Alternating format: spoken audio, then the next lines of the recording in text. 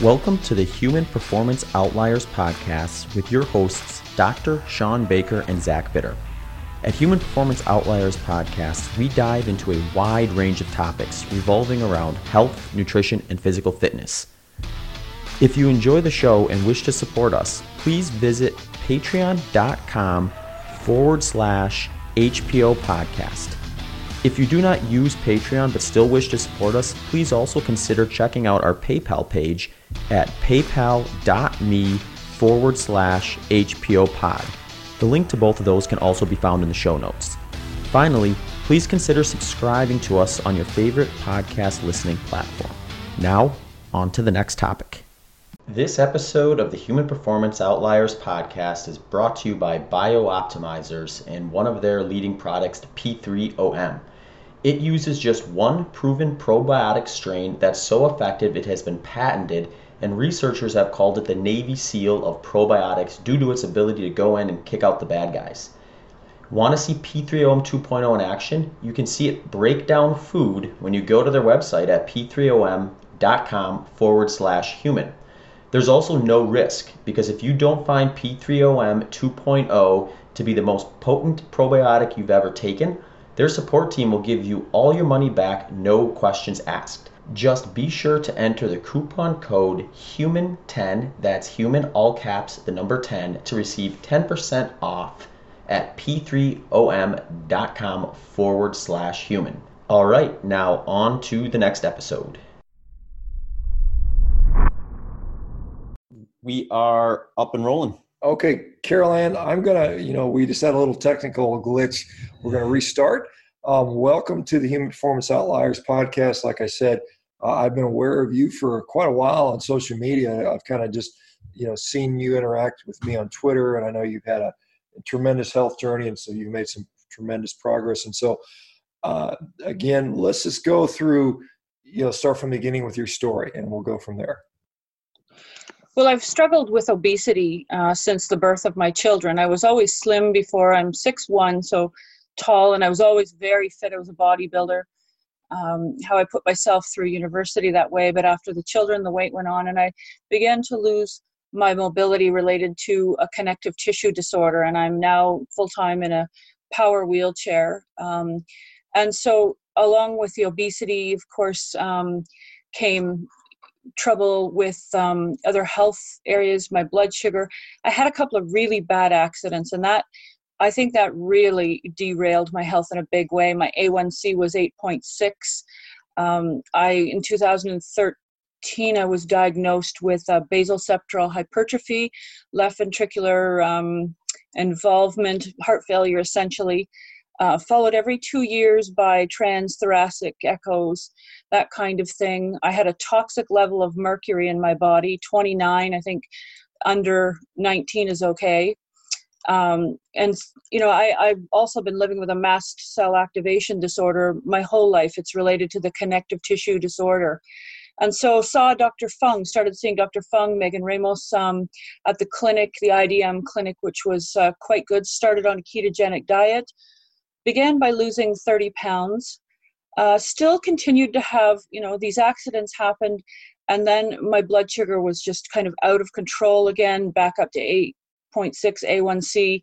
And I was having chronic urinary tract infections. And honestly, just so many health issues. My liver enzymes were high. My fasting insulin was high. And so this was even on the ketogenic diet. And so, I'm pretty good at following things. My problem's not willpower, and I'm the best test case for that in the world. I'm on day 20 of a 28-day fast. It's no problem. I feel fine with it. But, I think last February I contacted you because I had been diagnosed with a kidney tumor cancer, and I didn't know what to do. And so the keto didn't seem to be doing enough. And a lot of that reasons for that are, when you are involved in an accident and have a severe injury, tons of pain. And that also puts your cortisol level up, I understand, and, sort of interferes. But within 3 weeks of starting the carnivore diet, as I kind of got from you, my A1C, and I think it was, I can't say day to day, I sent you the blood work. I think it might have been about 4 weeks from the day I started to the day I got tested, went from 8.6 to 5.8, which I thought was mathematically impossible. So did Dr. Fung, so did my family doctor, but that's what happened. And I showed you the rest of my blood work. All my liver enzymes came down to normal, my fasting insulin down to normal. And I went a week ago Friday to a cardiology appointment, had my latest transthoracic echo and consultation with a cardiologist. And, I was expecting to see the sort of same old, maybe not any progression. And she said, your heart is entirely normal. And I said, right, with the basal septal hypertrophy. And she said, no, we see no evidence of it. It's gone. And so no heart failure, no basal septal hypertrophy. And the cardiologist said to me, what are you doing? And I said, well, it's going to sound crazy. It sounds counterintuitive. I'm a nurse. I was trained that this would have been the last technique that I would have ever used, but you know what? You can't argue. You can't argue with the labs. It's there. And so she said, I could do this. And honestly, it sounded like to me that she was going to give it a shot because of my dramatic change. And I also had to see my allergist as well for the mast cell activation disorder, numerous anaphylactic reactions to all kinds of things. Some things I don't even know. I would just have an anaphylactic reaction really badly, like cut your clothes off, kind of life-threatening stuff. And she took my tryptase and it no longer meets the diagnostic level for mast cell activation disorder. It's not just normal, it's low normal. I had my mercury tested and it was 29 and 19 is the cutoff, and it's now 9. I'm no longer toxic mercury either. And that's all. And then I've dropped a whole pile of weight. I'm 66 pounds down. And that's really, it was just a sharp right angle turn from the day I started eating carnivore. Yeah, I mean, to say that's incredible is an understatement for sure. I mean, and I would say I'd be shocked, except I see these sort of life-changing transformations almost all the time, which is, I mean, it's just wonderful to see that. But I just, before we get into the details, what was the name? Do you know the name of the connective tissue disorder you developed? Well, officially, I have Ehlers-Danlos syndrome, okay, but I also have an FBN2 mutation. And so they're now just sorting that all out because both are connective tissue disorders. And who knows if it's all one or the other, but I have all of the trappings and all of the nasty trappings of that. It's a severe variant, whatever it is. Yeah, I mean, I don't know if you're familiar. We did a podcast with a Dr. Don Layton, who also had Ehlers-Danlos. And she was, she basically was struggling with the fact that she would wake up every morning with 2 or 3 joints out of place, completely dislocated. She'd have to put them back in. And she went on a carnivore diet, and lo and behold, within like a month, no more joint dislocation. She's now exercising, working out, pain has gone away from all the chronic, trauma from the joints dislocating all the time. So that's been amazing. And so I just wonder, you're in this power chair. If there's some hope that you can, I mean, are you able to ambulate a little bit without it? Is this are you just kind of completely stuck in it? No, I can transfer, but that's it. And, I wonder what would have happened to me had I not had the accidents. Like, it would have made, and, it was elevator doors open and I drove over the edge and there was no cab waiting. And so the impact was really significant, and it's caused me incredible injury. So I don't know. Now I have my Ehlers-Danlos syndrome is quite severe. All of my joints in my body are extraordinarily hypermobile. So trauma is multiplied obviously for me, but who knows, in time, boy, wouldn't that be amazing if that could happen? Yeah. Well, I will keep our fingers crossed. Now, I mean, but this is an important distinction because there's no exercise confounder, because a lot of people say, well, they're exercising, they've changed all these other habits, and that's not been an option for you. And you've lost all this weight. You've seen these incredible improvements in not only your labs, but your actual physical manifestations of disease. When we see this, heart failure going away, we see actually remodeling of the heart, the dilated left ventricle, or was it dilated, or was it? I'll pull the labs up here in a second. Yeah, And it was just not, it stopped relaxing and it's in systole. So, it was not heart failure essentially. So, yeah. So, and you've got obviously objective, transthoracic echocardiography. My ex-wife did a lot of TEEs, transesophageal echocardiography, as a cardiothoracic anesthesiologist. So I'm pretty familiar with some of that, terminology. But so that's amazing. So let me ask you, because I know you're combining fasting, and some people will say, well, maybe it's just the fasting. And do you feel that it's the combination of both? You think that you could have done the fasting on a standard American diet or just any diet and got the same result? So I was fasting with the ketogenic diet as well and did not have these results. So I think they're both a superpower if you combine them, if you're able to do that. I think one helps the other. I did carnivore without fasting for a while, but had better results with the fasting. Okay. So I think there's merit to both. I really do. What type of fasting protocol are you doing? So right now, 28-day, just water, sparkling water, bone broth, pickle juice, tea, essentially. That's As I'm guessing that's an electrolyte thing, but yeah, sure. What day are you on? You said it's a 28-day fast, and you're how far into it? Day 20. Oh wow, so you're getting there. I'm getting there. Pickle juice is the secret sauce to fasting. It really is.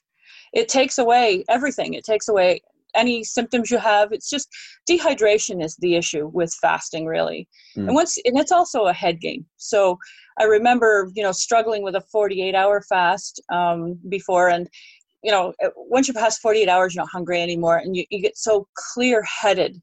I can't describe just how clear-headed you are. I swear your IQ must go up 20 points. It's really remarkable, that end of it, especially if you're hydrated. Interesting. Does the pickle, I guess it maybe doesn't matter because you said after 4, I've never done a fast that long. So like 48 hours is when you kind of have like the appetite issue kind of go away. But does the pickle juice help with that in those early stages too? Because isn't there something with like kind of like sour type flavorings that'll kind of dull appetite a little bit? It could be. I've just always used it. Dr. Fung suggests it. So does Megan, and it's worked wonders. I recall before, I'm a person who gets dehydrated fairly easily, so I have to really be mindful of that. And so it just works like a charm every time. I don't even consider 24 hours a fast. For me, that's not a fast. Unless it goes over 48 hours, then that's a fast. Sure. Yeah, 24 is kind of just OMAD, I guess.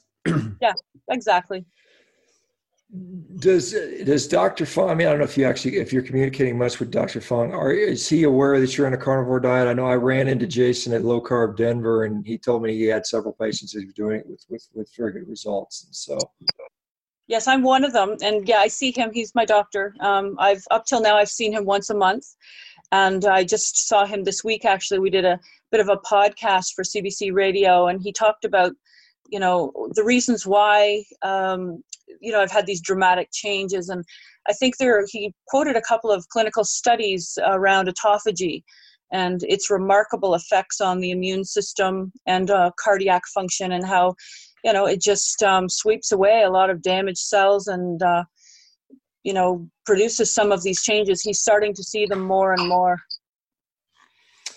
Yeah, that's a great combining. And I've heard many people say that they combine, a carnivore diet with fasting. And I think we have to, define fasting. For some people, it's not eating for 16 hours, which is something I do pretty routinely. And I don't really consider it fasting. For me, it's just, for me, I'm just not hungry till then. And so, I'll eat, dinner at 5 p.m. and I'll eat breakfast at 8. And I don't know what is that, 15 hours or something like that. So, that's pretty routine for me. And that's just because of the way my appetite lasts. I did a 48-hour fast one time only because we had Cole Robinson on, snake juice guy and snake diet guy. And, I personally didn't enjoy it. It's not that I didn't mind the 2 days without eating, but as an athlete, I don't find it has a great role. And I think Jason even admitted that, felt that it's not really necessary for athletes. But what I tried to do is eat enough to last me for 2 days. And that was painful to eat.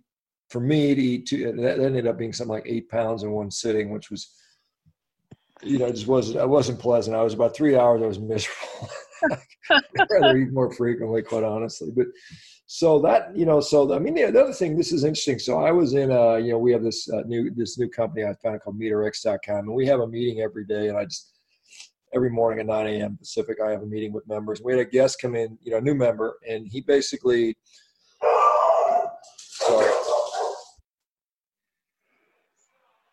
was, type 2 diabetic, joined us World Carnivore Month, January 1st. We're January 24th now. He was 3 weeks in, and he was taking 72 units of insulin per day. And within 3 weeks, he was down to zero. Wow. Zero insulin, which is, to me, amazing. So it matches your hemoglobin A1C. And we know that, some of the Virta Health data is showing that hemoglobin A1C can change more quickly than we thought. We used to think it was a 90-day thing, but now it seems to be more rapid than that. Absolutely. And now with the carnivore diet, what I'm noticing is there aren't the changes in my A1C if I'm having an infection. I get pneumonia about 4 times a year. In fact, I have to be straight with you. It just occurred to me this minute. I haven't had a pneumonia since I was on the carnivore diet. And that's 4 times a year for me on Zithromax and a severe one. I mean, I caused damage to my heart from hypoxia one time from these pneumonias. And I haven't had a pneumonia since starting carnivore. Well, that's another good reason, immune function, perhaps. I mean, it's, again, these all anecdotes. They're great. Hopefully, like I said, maybe Jason will write this up or somebody. That's some of the things, we've got. We'll have to get David Ludwig on here after we do this carnivore not carnivore experiment. We've got, David Ludwig's a big researcher out of Harvard, and we'll be doing this huge carnivore study kicking off probably in about about a month, I think, is when we'll start collecting data, from my understanding. And so once that's complete, we'll start getting some of this in the literature, because I think it's so important. And I know there's a lot of people that keep saying, oh, it's only anecdote. But I mean, these things are just adding up. I know Zach's been sitting here watching all this for the last couple of years. I know you can't help but be influenced by it, seeing that there's something there. And, yeah. Every doctor I see, same thing. They say to me, all of them, we can't believe it. We can't believe it, and keep doing it, because I don't have any ideas it would be any better. Yeah, it's really interesting, I think, when you get, especially a case like yours, where, I mean, there's not a whole lot of other people you can look to and say, oh, well, there's the roadmap. So you're kind of left to one, hope that your doctor has a solution that will be helpful that you're unaware of, or has, does a really good job of guessing what to do if it's a case that's super rare.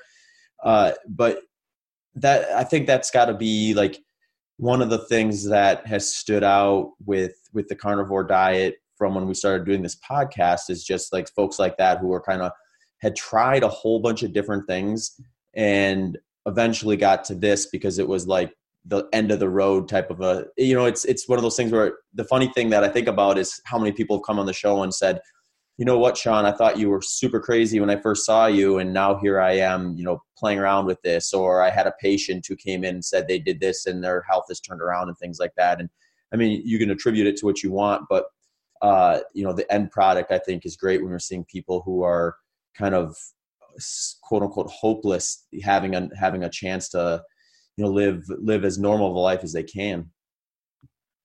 Well, one thing that is remarkable, that after this visit to the cardiologist, I'm at some point going to have this kidney tumor removed, and we've tried looking at other treatments. I can't have an ablation. I can't have the stereotactic surgery, related to tumor location. It's, a really bad location for a tumor.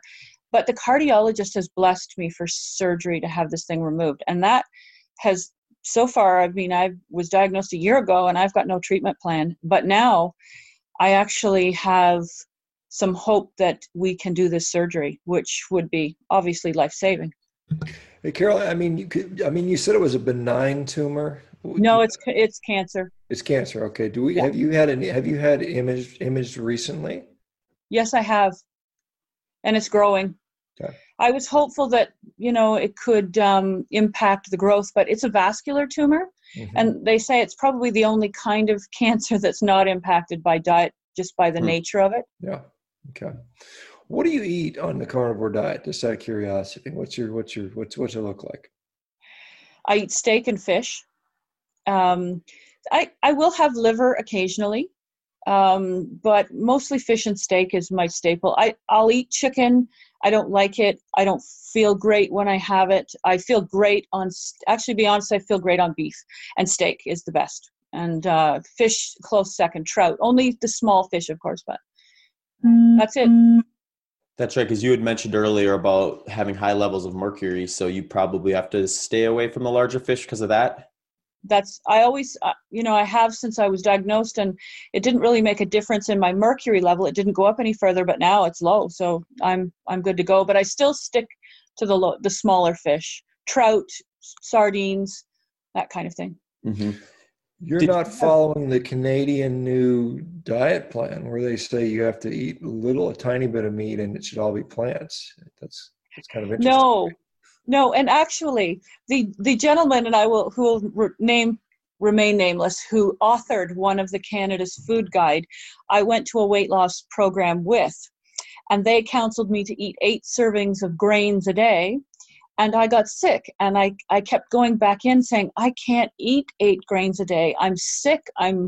This is killing me. I can't do it. And he kept saying, oh, keep going. It'll get better. Well, 6 months later, 6 months sicker, I finally quit because I couldn't take it anymore. I was on all kinds of medications for symptoms.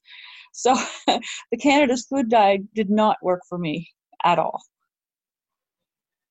Yeah, I'm not surprised. I'm surprised. Anyway, do you? I'm going to say, do you have family? I mean, do you have family in the home, or? I do, yes. Did they think you were nuts when you went on a carnivore diet, or what was the story there? So that would be the understatement of the year. Everybody thinks I'm nuts. Every last person. There is no one who has not thought I was super crazy and, oh, this is mom again doing something, because I'm always trying to do something to improve my health. And so that has been a challenge. However, the voices are getting quieter and quieter as there's less and less of mom. They can see the weight coming off of me. They see how healthy I am. Everybody wants me, obviously, to make it through this surgery, and having a strong heart is a very big part of it when you have, a connective tissue disorder. And even online, I decided recently to share my story on social media, on my Facebook. And so that way all of my friends, and, I have taken some hits from folks who are vegan. I used to be vegan, and I support anybody's choice to do what they want. That's a great thing about living in the free world, is we get to make our own decisions and we're responsible for our own consequences. But boy, you do get some hate coming your way. And I never dished it when I was vegan, and it didn't work for me. I lost a whole bunch of muscle tone, and that was probably the beginning of my weight gain, to be honest, because it was after the birth of one of my children, and I thought I'd get in shape by doing the McDougall program, and that just near finished me. It did. And it went downhill from there. But there has been some backlash, but there have also been quite a few folks saying to me, wow, we can't believe it. And on Twitter, I did take a little bit of hate because I wouldn't post my medical records, on Twitter, which for obviously good reason, that, and one of the big reasons I shared them with you so that you can actually see, and if they listen to the podcast, I've proven that that's the case. Dr. Fung confirmed it as well for the CBC. But some people are quite curious now. And I'm hearing things like, well, I could live on steak. Good. That's all you have to do. Yeah, I mean, it's not hard to live on steak. I'm just curious, when you went vegan, then it sounds like you did it primarily health. It wasn't an ethical, save the world, save the animals type of thing. It was like, I'm going to try this for my health. Is that correct? Well, it's true. I guess there was probably a bit of both. I mean, I'm all for saving animals. I am. I love animals. I have a dog. I love them to death. But the thing is, if you have to decide whether you want to live or not, and in my case, that's literally the decision, do I want to live? Because I could have been turned down very easily by cardiology to take this cancerous tumor out of my body. And having a heart that will tolerate that means I get to live. And that's what it's come down to for me. And, who's to say? I read a podcast from the Gentleman Mystic, and he talked about the carrot is no less sacred than the cow. And as long as you're doing these things mindfully and with some gratitude and understanding that, the circle of life exists and we're here on the backs of many animals, the human race wouldn't exist. I think, as long as you're acknowledging that, and I buy meat from a, local farmer a mom and pop organization trying to stay in business, and it's good meat. They treat their animals well, and I feel good about it. Yeah, I mean that's awesome to see that. I'm just looking at your labs right now, and I can see that on was it November 1st? I'm trying to see how quick that was. You've got this big change in your hemoglobin A1C, that you confirmed. So it's within a matter of like about a month. It dropped, 3 points, which is humongous. I mean, that's a huge drop. I'm trying to find your fasting insulin. Again, I'm trying to tell the time frame here. Obviously went from high to low.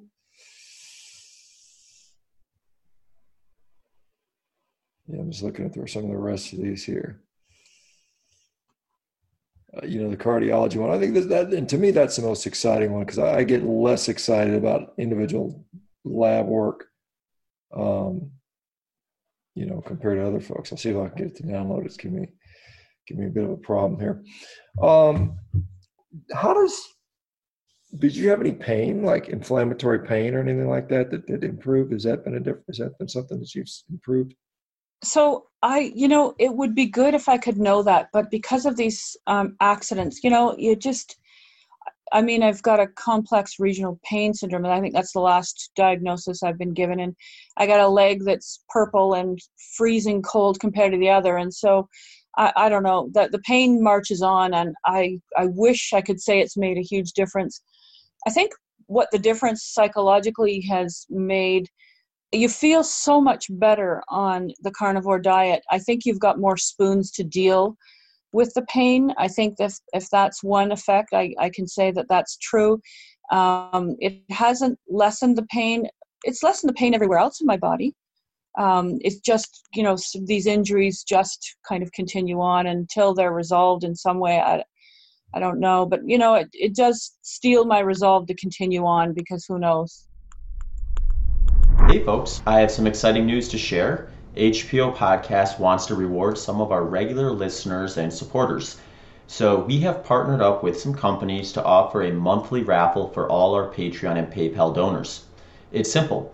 Donate as little as $1 per month to automatically enter. For every dollar you donate, we'll qualify you for a raffle ticket. At the end of the month, the raffle will be drawn and winners announced. Ultra Footwear is going to be giving away a free pair of shoes for our US listeners. Ultra Footwear makes shoes that are shaped like feet, have balanced cushioning, and build their shoes specifically to the anatomy of male and female feet. They call it their Fit for Her system. So check them out at ultrarunning.com. That's ultra with an A, running.com. S Fuels provides a series of low-carb, high-fat endurance and lifestyle products that are designed with the help from World Ironman Age Group Champion Dr. Dan Plews, 6-time Hawaii Ironman triathlete Dave Scott, and now myself. You can check out some of their educational material at sfuelsgolonger.com, and also my collaboration with S Fuels at sfuelsgolonger.com/Zach. Sean and Zach will also be raffling off a free 20-minute consult each with minimum 2 weeks notice. So head over to paypal.me/HPO pod or patreon.com/HPO podcast to support the show. Yeah, I mean, that's I've heard that on many occasions. There's people that a lot of things get better, but not everything. And it's and you're actually, I'm trying to get the accent you had was you stepped in an elevator that was empty and you fell? Is that what Yeah, happened? the cab wasn't there. It was down. And so I went over the edge in a power chair and sort of slammed down really, really hard, enough to break a 1-inch metal plate on the bottom of the wheelchair when I landed. And anyway, it was awful, just awful. So Well, the card wasn't in the elevator? The cab. The cab, I mean, yeah, wow. the actual elevator was gone. So you landed. I mean, how far did you end up falling? Was it just? So it was about, it's hard to estimate, but at least a foot. And when you're traveling with a piece of 300-pound machinery, Sure. when you land, it's incredible what happens. So you landed basically on top of it. Basically, is that what happened? Yeah, went over the edge. Yeah, landed. Well, the cab was lowered, so it still was the cab, but significantly lower than it should have been. Oh, okay. So it didn't come up to the full level. So you didn't have a normal surface. So you just kind of. No, just went over. Gotcha. Yeah. Okay. Was there anybody else there, or was that just you by yourself? No, I had a helper with me. We actually had gone to a movie, and it was in the movie theater, and so she was right there and saw me go over the edge. Traumatic to watch, I'm sure. They have video, I guess. I haven't seen it, but. And that's after you'd already been, in this chair. So how long did it take you to go from being able to ambulate? Was it just a slow descent into being confined to this chair, or was it something that took a period of, was it pretty rapid, or was it something that took years? Probably it took years, but I think the use of mobility aids, I started with a walker. They braced my ankles because they kept dislocating. And then my knees took all the torque, and then they started dislocating. And then when my hips started dislocating, they couldn't brace those. And so, it was 20 years I've been in a wheelchair now. 20 years ago. And I was very, very active young. I'm a trauma nurse, and then I taught nursing staff, and very, very active physically. Probably didn't do myself any favors by being a bodybuilder for a number of years, but So I'm just wondering what, this connective tissue disorder, I mean, I guess Ehlers-Danlos is generally thought of as a genetic disorder. And so, I mean, it is. Yeah. What was, because, obviously you spent a significant part of your health, your life, bodybuilding, obviously lifting weights, all those things going. And then I wonder what was the trigger that made this now be expressed as an issue. Can you think of anything? I can't, because at the time I was in my practicum in nursing, and I had just placed third place in Miss Ontario Bodybuilding Championship, and I was at my placement, and one of the instructors came up, and back then it was like boot camp, and they just said, "Straighten up, Carol." And I always had a scoliosis, and it just took off, and it became malignant scoliosis. And then it started to compress my heart and lungs, and I had to have some emergency surgery, and then a revision a year later, and they diagnosed me then. But I was in supreme physical condition at that point. I was 9% body fat. I was, they say it saved my life. I bled out during the surgery, nearly lost my life. But so I can't really, I always had trouble with my joints. I always did. And pneumonias, and that was from the time actually I was born. I think I was 3 weeks old for my first hospitalization with pneumonia. So I had that kind of thing. It's a familial thing. It goes back a number of generations in my family on both sides. My dad and my mom have a gene, so it's a nasty little variant. But they're always very physical, families. Some families are more or less. My families were all athletes, so and I guess I sort of ground my joints out quicker by being so so physically active. And they don't know if like I guess because like athletics can have a range of different types of behaviors, with bodybuilding being maybe one of the more extreme in terms of just the kind of ebb and flow of preparing for a competition and recovering from it. So right. Is there any reason why that would have been something that would have exacerbated the issues? No, I don't think so. No, because I had the scoliosis going, and I was a gymnast as well. Of course, with Ehlers-Danlos syndrome, best gymnast in the world, so flexible. And I remember being on the balance beam doing a backflip, and weirdly landed on my head in a fall off the beam, and I guess my center of balance moved 10 centimeters in like a week.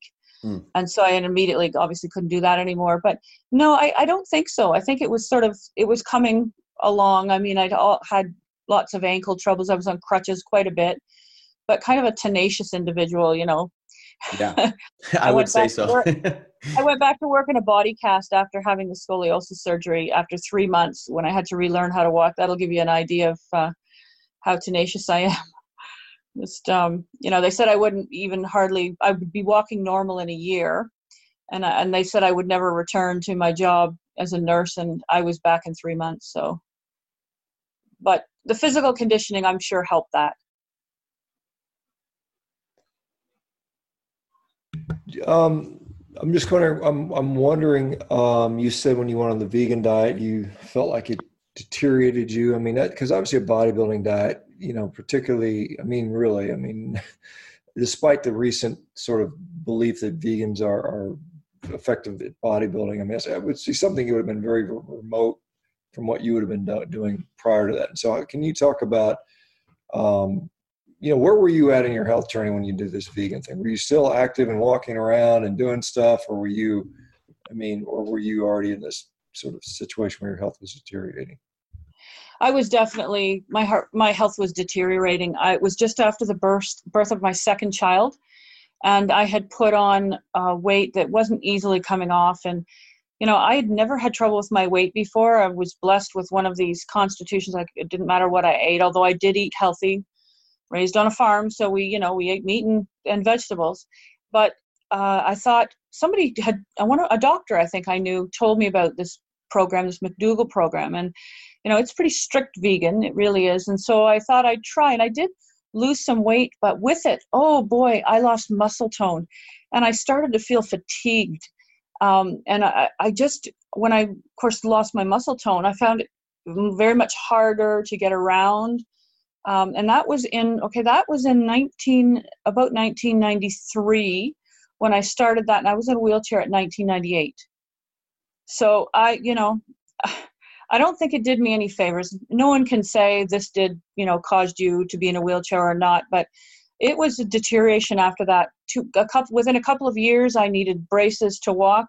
A couple of years after that, I had a walker, and both legs were braced. And then in April of 98, I was in a wheelchair full time. So losing muscle tone, I've noticed this. I'm 50, almost 57 in February. And I preserve that at all cost. Muscle tone, people don't know what it means and how important it is.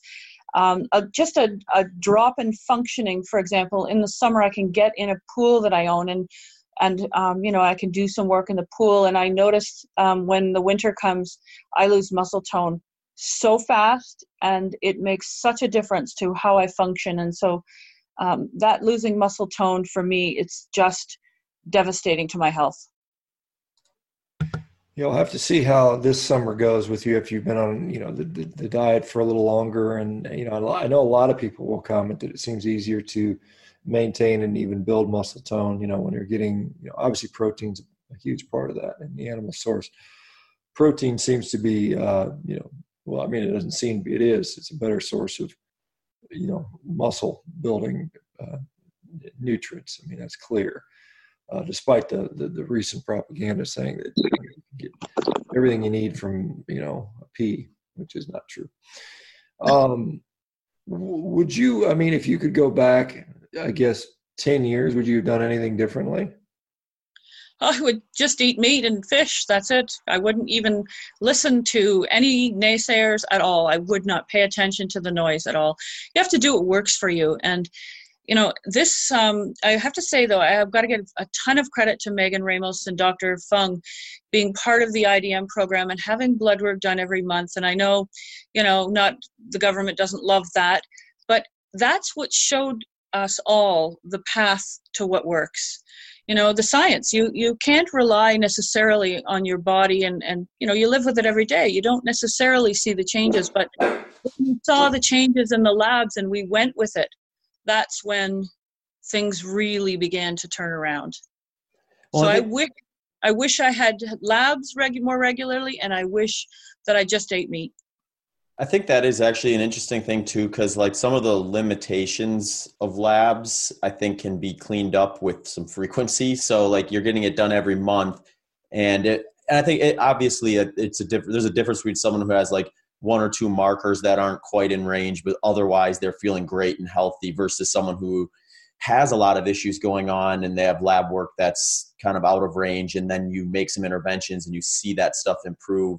I think that's when labs are kind of used properly. And it's kind of cool to have, I guess for you probably, to have a little bit of a roadmap as to like what happened when you did introduce different things or change different things. Mm-hmm. Well, it's the ultimate in biofeedback, really.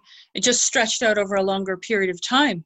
And if other doctors too had seen the difference, then I wouldn't have suffered. I mean, everything I've done has been really medically driven up till now, and it hasn't worked. And, really well-intentioned physicians. I have the best doctors, I really do. And everybody is just literally doing the very best with the information that's out there. But it's the quality of information that's out there that has really interfered with my health and the health of many, many people. Yeah, I mean, obviously I've been a big fan of, sharing these success stories, because it does. And my suspicion is probably you had the courage to try this based on some success stories that were out there, whether it's directly specific to your condition or not. And this is what's, changing the narrative quite a bit. And I applaud you for you doing what you're doing and coming out and being open and saying, look, this is what's working for me, and maybe encouraging someone else to try it, because we are certainly, there are people out there that say that, our science is settled about nutrition. We don't need to do another study. We just need to eat, a plant-based diet, and we're all going to be healthy. And there's no other, there's no room for discussion. And I think clearly we don't know it all. And clearly, in my view, the nutrition science has largely been kind of a failure in trying to assess what's right for us, because it's not the fault of the research. You just can't do the studies you need to do, at least not ethically, outside of maybe Nazi Germany. I mean, you could have done them then, but, and I'm being a little bit facetious about that. But I mean, literally, we can't run people through a study and then kill them at the end and cut them open and see what happened. I mean, we just, and we can't do it long enough to assess what's happening long term. Do you find, it's interesting, and I'll go back to the comment, and I see this over and over again when we talk about chicken. The poor chicken has been maligned lately, from the carnivore community, because everybody goes and does it, and they're like, yeah, chicken really is kind of like the salad of meats. It really doesn't do it for us. And I know Joe Rogan had Pavel Tsatsouline on, and they were talking about he doesn't like chicken. It's like a weak bird, and it's got a bit of a joke. But honestly, that's the same way I feel. I have no desire to eat chicken. I'll go and I'll walk by and see the rotisserie chickens. I used to, not find it bad. I used to like it, but now it's like if I have a choice, I'm not going to eat chicken. And I just think that's interesting. And I have reasons why I think that makes sense. I think it would have been hard to hunt chickens with a spear when we could have hunted big, giant, megafaunal animals that don't run away, versus it always reminds me of the scene from Rocky where he's trying to chase a chicken around, how hard that would be to, get your food that way versus, killing this one big, large animal that has, 3 million calories of meat on it, anyway. I agree. And I have colitis as part of the Ehlers-Danlos syndrome. And so, if I eat chicken, I react. I do. And if I eat beef, I don't react. And funny enough, I had a piece of beef back before I was fasting, and I guess it had some lettuce on it. And I did eat the lettuce, and I reacted. And so I can't even touch the tiniest amount of it without reacting. But beef and fish. Fish is the same for me. A good trout, a good rainbow trout, or speckled, and I don't react at all to it as well. Do eggs cause you problems then too, or? I don't eat that many eggs. I guess I probably should. I do react to eggs. They give me terrible heartburn, and I don't know quite why. But I listen to my body, and I just go back to the steak. But you know what? Pork, bacon, I'm fine with. I have no reaction to bacon at all. Yeah, I was doing a lecture in Malaysia back in October, and it was interesting. We had one of the researchers was a guy from Cambridge, Cambridge University in England, and he had been doing food sensitivity, immunologic reactions to food,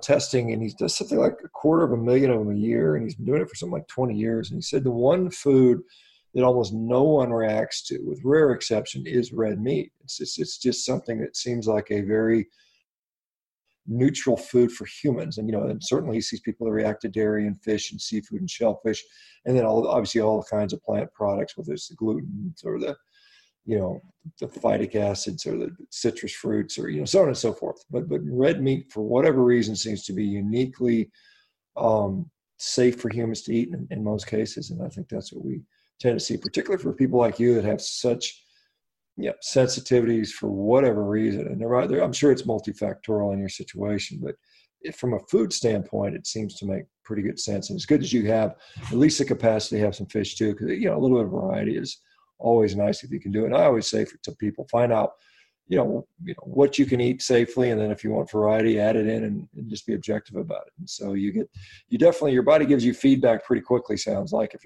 you go off the path. About 5 minutes after I've eaten it, pretty much. That's exactly how it works. And steak never gets old. And it's been a year, and I still look forward to a steak. And I'm watching people around me, and they're having their potato and they're having their salad or vegetables, and I think, why? It's so good. Why? What's better than steak? More steak. Yeah, I don't mind steak. In fact, I'm getting hungry sitting here thinking about it. So I've got a couple steaks that are thawing out right now. So, Zach, I know you're eating a lot of steak. I don't think you get tired of steak either, but I know you have a bit more variety than Carol Ann and I do. But any comments on steak getting old, Zach? It's not getting old for me, and I guess the variety maybe gives me a little bit of a reference point as to what's better than what, and the steak's my favorite, so I'll leave it there, I guess. Lamb is good too. I mean, in a pinch, lamb will do. Mm-hmm. And lamb's good. Yeah, we had Kai Furneaux on yesterday. She's interesting. She's a gal that's out in the Australian outback hunting her own food, and she eats a lot of goat because that's what she's hunting. And so it's kind of, she had a sort of similar interesting story where she was on this Naked and Afraid Survivor show as a vegetarian. Oh. And obviously the only way she could survive was to end up ultimately eating some kind of grubs and insects and a little bit of any meat they could catch is what kept them through. And she went back to vegetarianism after the show, and it took her 2 years to recover. And she's done it a second time as a carnivore. And she said, what was it? Within a day and a half, she was ready to go. She's working out already by the second day or something like that. But on a vegetarian diet, it took her 2 years to get to the point where she could start to even, work out and do things like that. So, I watch people, and muscle tone is everything. I mean, that is how you age, when you lose muscle tone. Maybe it's the actual definition of aging, losing muscle tone. I see people struggling to get upstairs, struggling with walking, and it's related to the lack of muscle tone in their legs. And, you just can't get it with vegetables. I wish you could. And I know some folks will argue, but I don't know, for my body, it doesn't work. It just does not work. Meat is the only thing that helps me preserve muscle tone. Yeah, I don't care. I mean, honestly, vegetables, if I never eat another vegetable the rest of my life, I'm fine. I mean, I would prefer that chocolate cake gave you muscles, quite honestly, if I was being honest. But so would my kids. They're like, I remember my daughter said, "Daddy, I wish sugar was healthy for us." I said, "I do too, sweetie, but it's not. It's just not the way it works." But fortunately, when it comes to things, outside of, maybe what I would like better than steak, maybe some sort of dessert. But I mean, I don't sit there and go, gosh, I really wish I could have a nice raw piece of broccoli to gnaw on.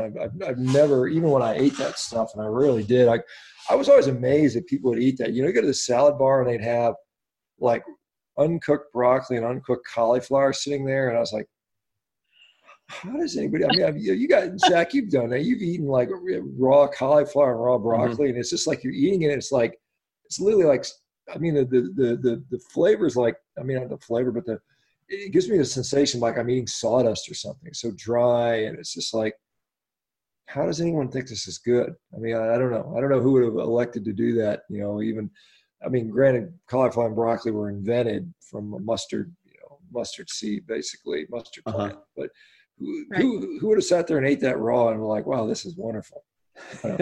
Yeah, I don't know. It's I'm not a huge fan. I think the only vegetable I could say that I've really thought actually tastes decent raw is a carrot. But if I'm remembering everything properly, but yeah, any of those other ones I would think are like, if you boil them and then add something to them, and then it's more like the seasoning or whatever you're putting on it as it is the flavor of the actual vegetable itself. But yeah, I mean, if I had the option between like a raw broccoli or steamed broccoli, I'm taking the steamed broccoli every time. But yeah, that's just my experience. I do like a salad. I do. And it's because of all of the vinegar and the dressing on top of it, because I absolutely love vinegar. It's one of my things. I just, for whatever reason, love it. I do like the crunch. I do. And I do like the crunch of raw carrot. But I don't like what happens to me within 5 minutes. And I did do some cycling between keto and carnivore. And I think there's merit in it. I know when I was on keto, I did hit a plateau of my weight loss. And so what I did was I kind of went, okay, so I started to cycle between carnivore and keto, and I maintained the weight loss. It was about 3 months. Never gained a pound though, but that was the sort of, I think that was the kind of genius in it. And my body kind of adjusted to that new weight. And then when I went back at weight loss, full on carnivore, then more weight fell off. So that's kind of my antidote to hitting a plateau, is to work cycling and then seeing that the weight doesn't budge. I love that too, that you don't put weight on just because, you stop eating carnivore. You don't. It just flats out, and then back to carnivore and the weight falls off. Yeah, that's one thing. We had Ella Bruce on. She's a female down in Australia that she's a competitive physique athlete, I believe. And she, got very lean. And then now she says, I am actively trying to put on weight and body fat because I was very lean as a competitive bodybuilder. And I cannot put more than X amount of body fat on eating carnivore. I mean, even though I'm gorging myself. And she, as a female that I think she said she weighed something like 70 kilos, which is like 154 pounds. I mean, she's like, I'm eating 4 to 5 pounds of meat a day, and I still cannot put on body fat, beyond, like 18%, which for most women is still very, very lean. And so there's something, I think unique going on for many people in that regard. Because, 4 to 5 pounds of meat is more than Zach eats a day, and often it's more than I eat a day. And that's, depending how fat he is, that's 5,000 plus calories a day, which is a hell of a lot of food for a human being. So it's interesting to see that kind of unique, metabolism is going on, whether it's protein, which probably has a role, whether it's satiety, which obviously if you're hitting 5 pounds of meat a day, what's the point of satiety? How much do you usually eat? What is your appetite dictate for you? I don't eat that much. Obviously being sedentary, I don't have the same metabolic needs that you obviously would have. But this is my big challenge. Willpower has nothing to do with my weight. It absolutely doesn't, because as I said, day 20. But I have lost in 20 days 15 pounds. And that's all. And I went 10 of those days and 10 days without eating and never lost a pound. Stayed exactly the same weight for 10 solid days. Now that tells you something about a person's body, I think. So if I'm talking portion size, when I'm eating meat, I don't eat much more than about 6 ounces, maybe 8 if I'm super, super hungry and I'm coming off a fast and I'm refeeding. I might have an 8-ounce steak. But I don't eat the fat and stuff off of it. So really, in the end, it's not that far off, maybe 6-7 ounces. I just don't have the appetite for more than that. I wouldn't be able to eat more than that. And so when I'm not fasting, I would never have more than 2 meals a day, just because I'm not hungry. So a big eating day would be 2 meals, maybe 1 6-ounce, on the very outside, an 8-ounce, but probably 2 6-ounce portions. And that's pretty much it. Let me ask you, because this is an interesting topic, there's something called refeeding syndrome. So people who go on a long-term fast can sometimes get into trouble depending on how they refeed. And I don't know what Dr. Fung recommends, but it sounds like for you, I mean, just going in and eating some meat, that works fine. And I've seen that, again, personally, a lot of people, they just fast and they have no trouble just dropping some meat back in. And so what has been your experience? Have you gotten advice from Megan or Dr. Fung about refeeding and issues that you might get with that? So, normally they do talk about refeeding and how you start off slowly with, easier foods to digest. For me, though, the traditional easier foods to digest are not. So I'll refeed. I'll start off with some trout. I think trout's a super way to start, and then I'd go right to a steak. And I don't anticipate any trouble in any fast I've done. I've done a week fast, and that's how I did it, and I had no trouble. There may be some, that too, I was doing keto, so I never really had to fast as much when I was on carnivore. The weight just seemed to come off, even though I was happened to be eating. But I don't anticipate any trouble. And but I hear the warning. Oh, sorry. You can finish. Sorry, I hear the warnings. People talk about this refeeding issue, and I've been warned on Twitter and on Facebook. Careful with refeeding. And you're for the fasting stuff, you're working with Dr. Jason Fung, so he's helping kind of monitor as you go through all that, or? Yeah, I saw him this week, and Megan Ramos, I'm on once a week on a Zoom with her, and she's, how you doing, that kind of thing. And so next week, actually January 31st is my last day on this particular fast. And the goal for this is just basically weight loss, or are there some other goals you're trying to see with regard to the fast?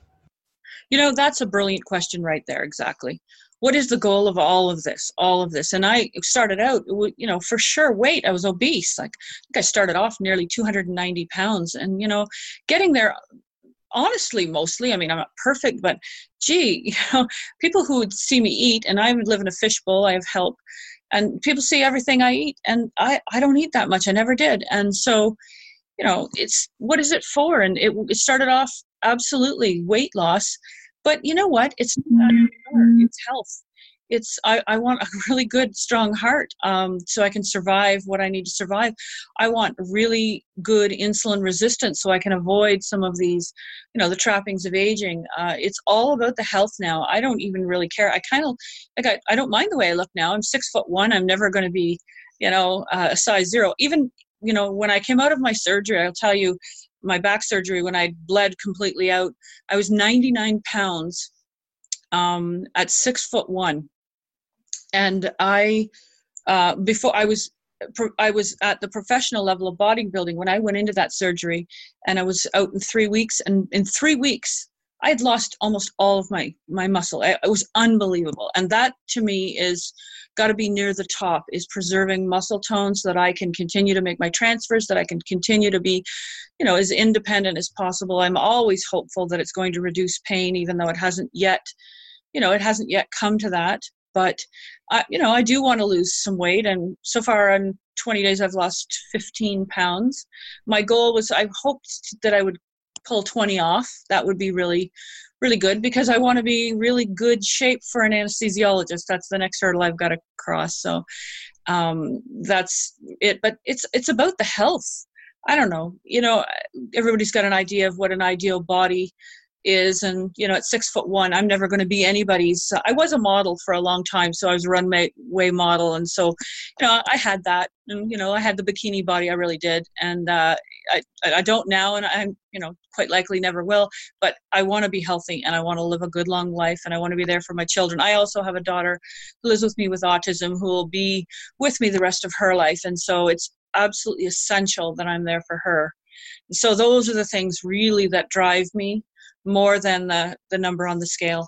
Yeah, I agree. I think it's important to get the health aspect of it. with regard to the transfers, are you able to do any sort of exercise to strengthen the upper body, or is that something that you do regularly? Are you getting any response with that? So I, do as much as I possibly can when I get in the water. I use what I have. I have a left arm that doesn't work anymore. That's one of I said accidents. The first accident was in a train, a table, and some turbulence flew off a big giant metal table, hit me in the shoulder, and dislocated it anteriorly traumatically, which we know is very different than just a normal dislocation. Tore the ligaments and destroyed an ulnar and radial nerve. So the left arm is not very useful, and I don't have real much use of 3 fingers on the hand. I've only got 2 fingers that really do much. So that's kind of hard. I have a desk cycle. I try to do everything I can, even isometrics. I do a lot of isometrics. To be honest, I've been spending a lot of time in bed these days just because, and you've got that pain, severe pain that it's less when I'm lying. So I do as many isometrics as I possibly can. I was a bodybuilder, so I know, what you can do to just, try and wring out as much as you can. But it's an issue. It's a serious issue. Yeah, I mean, just hearing your story, I mean, I just, not to say this very flippantly, but I mean, you're pretty much a mess. I mean, you've got a lot of just, health issues that, I mean, the average person couldn't even fathom. And the fact that you have this positive, attitude is to your credit and wonderful. And, hopefully, and again, I don't know. I believe the diet seems to play a role in mood and emotion as well. And I don't know if you've seen an improvement in your outlook just from diet. I mean, that's, just hats off to you for hanging in there, because I know a lot of people would have thrown in the towel by now. I'm so glad you brought up mood, because if I'm sort of, ratting myself out here, I've been blessed with a positive attitude. My mom says I was born sunny side up, and kind of continued. And I've studied meditation from in my 20s. I used to teach it at a cardiac rehab program as a nurse. And so then I got further into it, and I've actually done a doctorate in meditation, altered levels of consciousness related to healing. And I think it's a superpower. I really do. And I think it's, saved my life over and over and over again. But I'll tell you, I've had a rough go around Christmas time. I did go off of my diet, for a whole bunch of reasons that don't make any sense right now. And I didn't eat that well. And I remember towards the end of December I actually believe myself to be depressed. And I've never uttered those words before. I'm not that kind of person. And I'm blessed, because a lot of folks really do struggle with it. But I'm going to tell you, the fast, it just takes it all away, and you're right back to who you were. And same with the carnivore eating, that it cannot be understated. If you do this diet for no other reason than how good it makes you feel, how clear-headed you are, how able you are to see the positive things and be grateful for what you have, that is honestly right at the very top of the benefits. Yeah, that's wonderful. Do you have a date scheduled for your surgery yet, or is it still kind of to be determined? No. And so Canada does things a little bit different. And I have a wonderful, wonderful surgeon. He's terrific. And, he doesn't want to operate on me because I wouldn't be described as a good surgical risk. You can, as a doctor, that. And so they're sort of waiting. And when the tumor hits 3 centimeters, that's when it starts to metastasize. And so we're wanting to push that as far as we can. I have also 19 nodules on my lungs and one on my breast. They're not growing and haven't grown in 2 years. Now, coincidentally, that's when I started the carnivore diet. And so they're thinking they're not cancerous because they're not growing. I'm happy to believe that. So I'm just hoping the next appointment I have is in May. And if in May, I think my tumor is around 2.7, 2.8. So I'll be at that level where it's about to metastasize and I want it the heck out of my body. I'm really, really hoping that with these positive cardiac changes, my body structure, even more muscle tone, I'm just hoping that he's going to say, yes, let's get it out. Yeah, well, certainly good luck, and our thoughts are with you with that. So keep us informed of your progress. This has been just a fascinating discussion, and it's really you've made so much progress. Obviously, there's more to come. I suspect. I think the story's not over yet, and I think you're going to continue to see more positive things. And again, thank you for sharing this. This is going to alter someone else's life. I guarantee it. And I encourage you to continue to, get out there, and despite what the naysayers and haters say, this is important stuff. And this is, like I said, anytime you stick up a little bit, there's people that want to knock you back down, and what you're doing is wonderful. And so, let people know where they can follow. I mean, is this something, do you care to document your journey so people can follow along? Is that something you've got time or energy or interest in? And if so, how do people follow what's going on? I know you're on Twitter, but is there any other places people can find out about you? Twitter's probably the best place. That's where I kind of focus on the health information. I really do want to share it. And if I can leave with one thought, you're right, I'm a mess, genetically, in any way you can measure, accident, pain, all kinds of issues. And if this can work for me, it can work for anyone, because I guarantee you, and I said this to Dr. Fung, and he had kind of a good laugh, if you can find someone else with more challenges, please send them my way, because you know what, and I know you can always have more challenges, but I think it's important for people to understand that just because maybe they have, so they're an outlier, they're someone who's got extraordinary challenges, that it still can work for you, and you can still feel better, and you can still impact your health in a pretty dramatic way. And I think that's really important, because I bet there are a lot of people out there kind of watching and listening and thinking, it's never going to work for me. I've tried so many things, and, I've got bad knees, or I've got other problems that prevent me, or I've got a bad heart, or, there's always something that you can do. And in this case, it's pretty dramatic. Awesome, Carol. Well, thank you for coming on, and we will put links in the show notes so folks can kind of follow your journey. But like, as Sean mentioned, keep staying positive. I think that's so cool that you were able to, be optimistic and positive with the hurdles that you've had. And I think a lot of people can be inspired by that. Thank you very much. And thank you very much for all that you're doing, being part of my Jedi Nation. There's Dennis Mangan, Dr. Fung, Megan Ramos, everybody. This sort of crew has really been responsible for everything that I've experienced. So thank you. Hey folks, Human Performance Outliers podcast is growing, and due to the growth, we are looking to take on some new sponsors. So if you feel like your company or organization would be a good fit for our audience, please do not hesitate to reach out to hpopodcast@gmail.com. Thank you.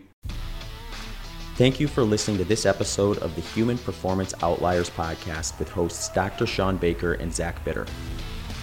If you enjoyed the show, please consider following us on social media and checking out our websites. Links to those can be found in the show notes. Also, if you have any questions or comments, please do not hesitate to shoot us an email at hpopodcast@gmail.com. Thanks again for tuning into the show.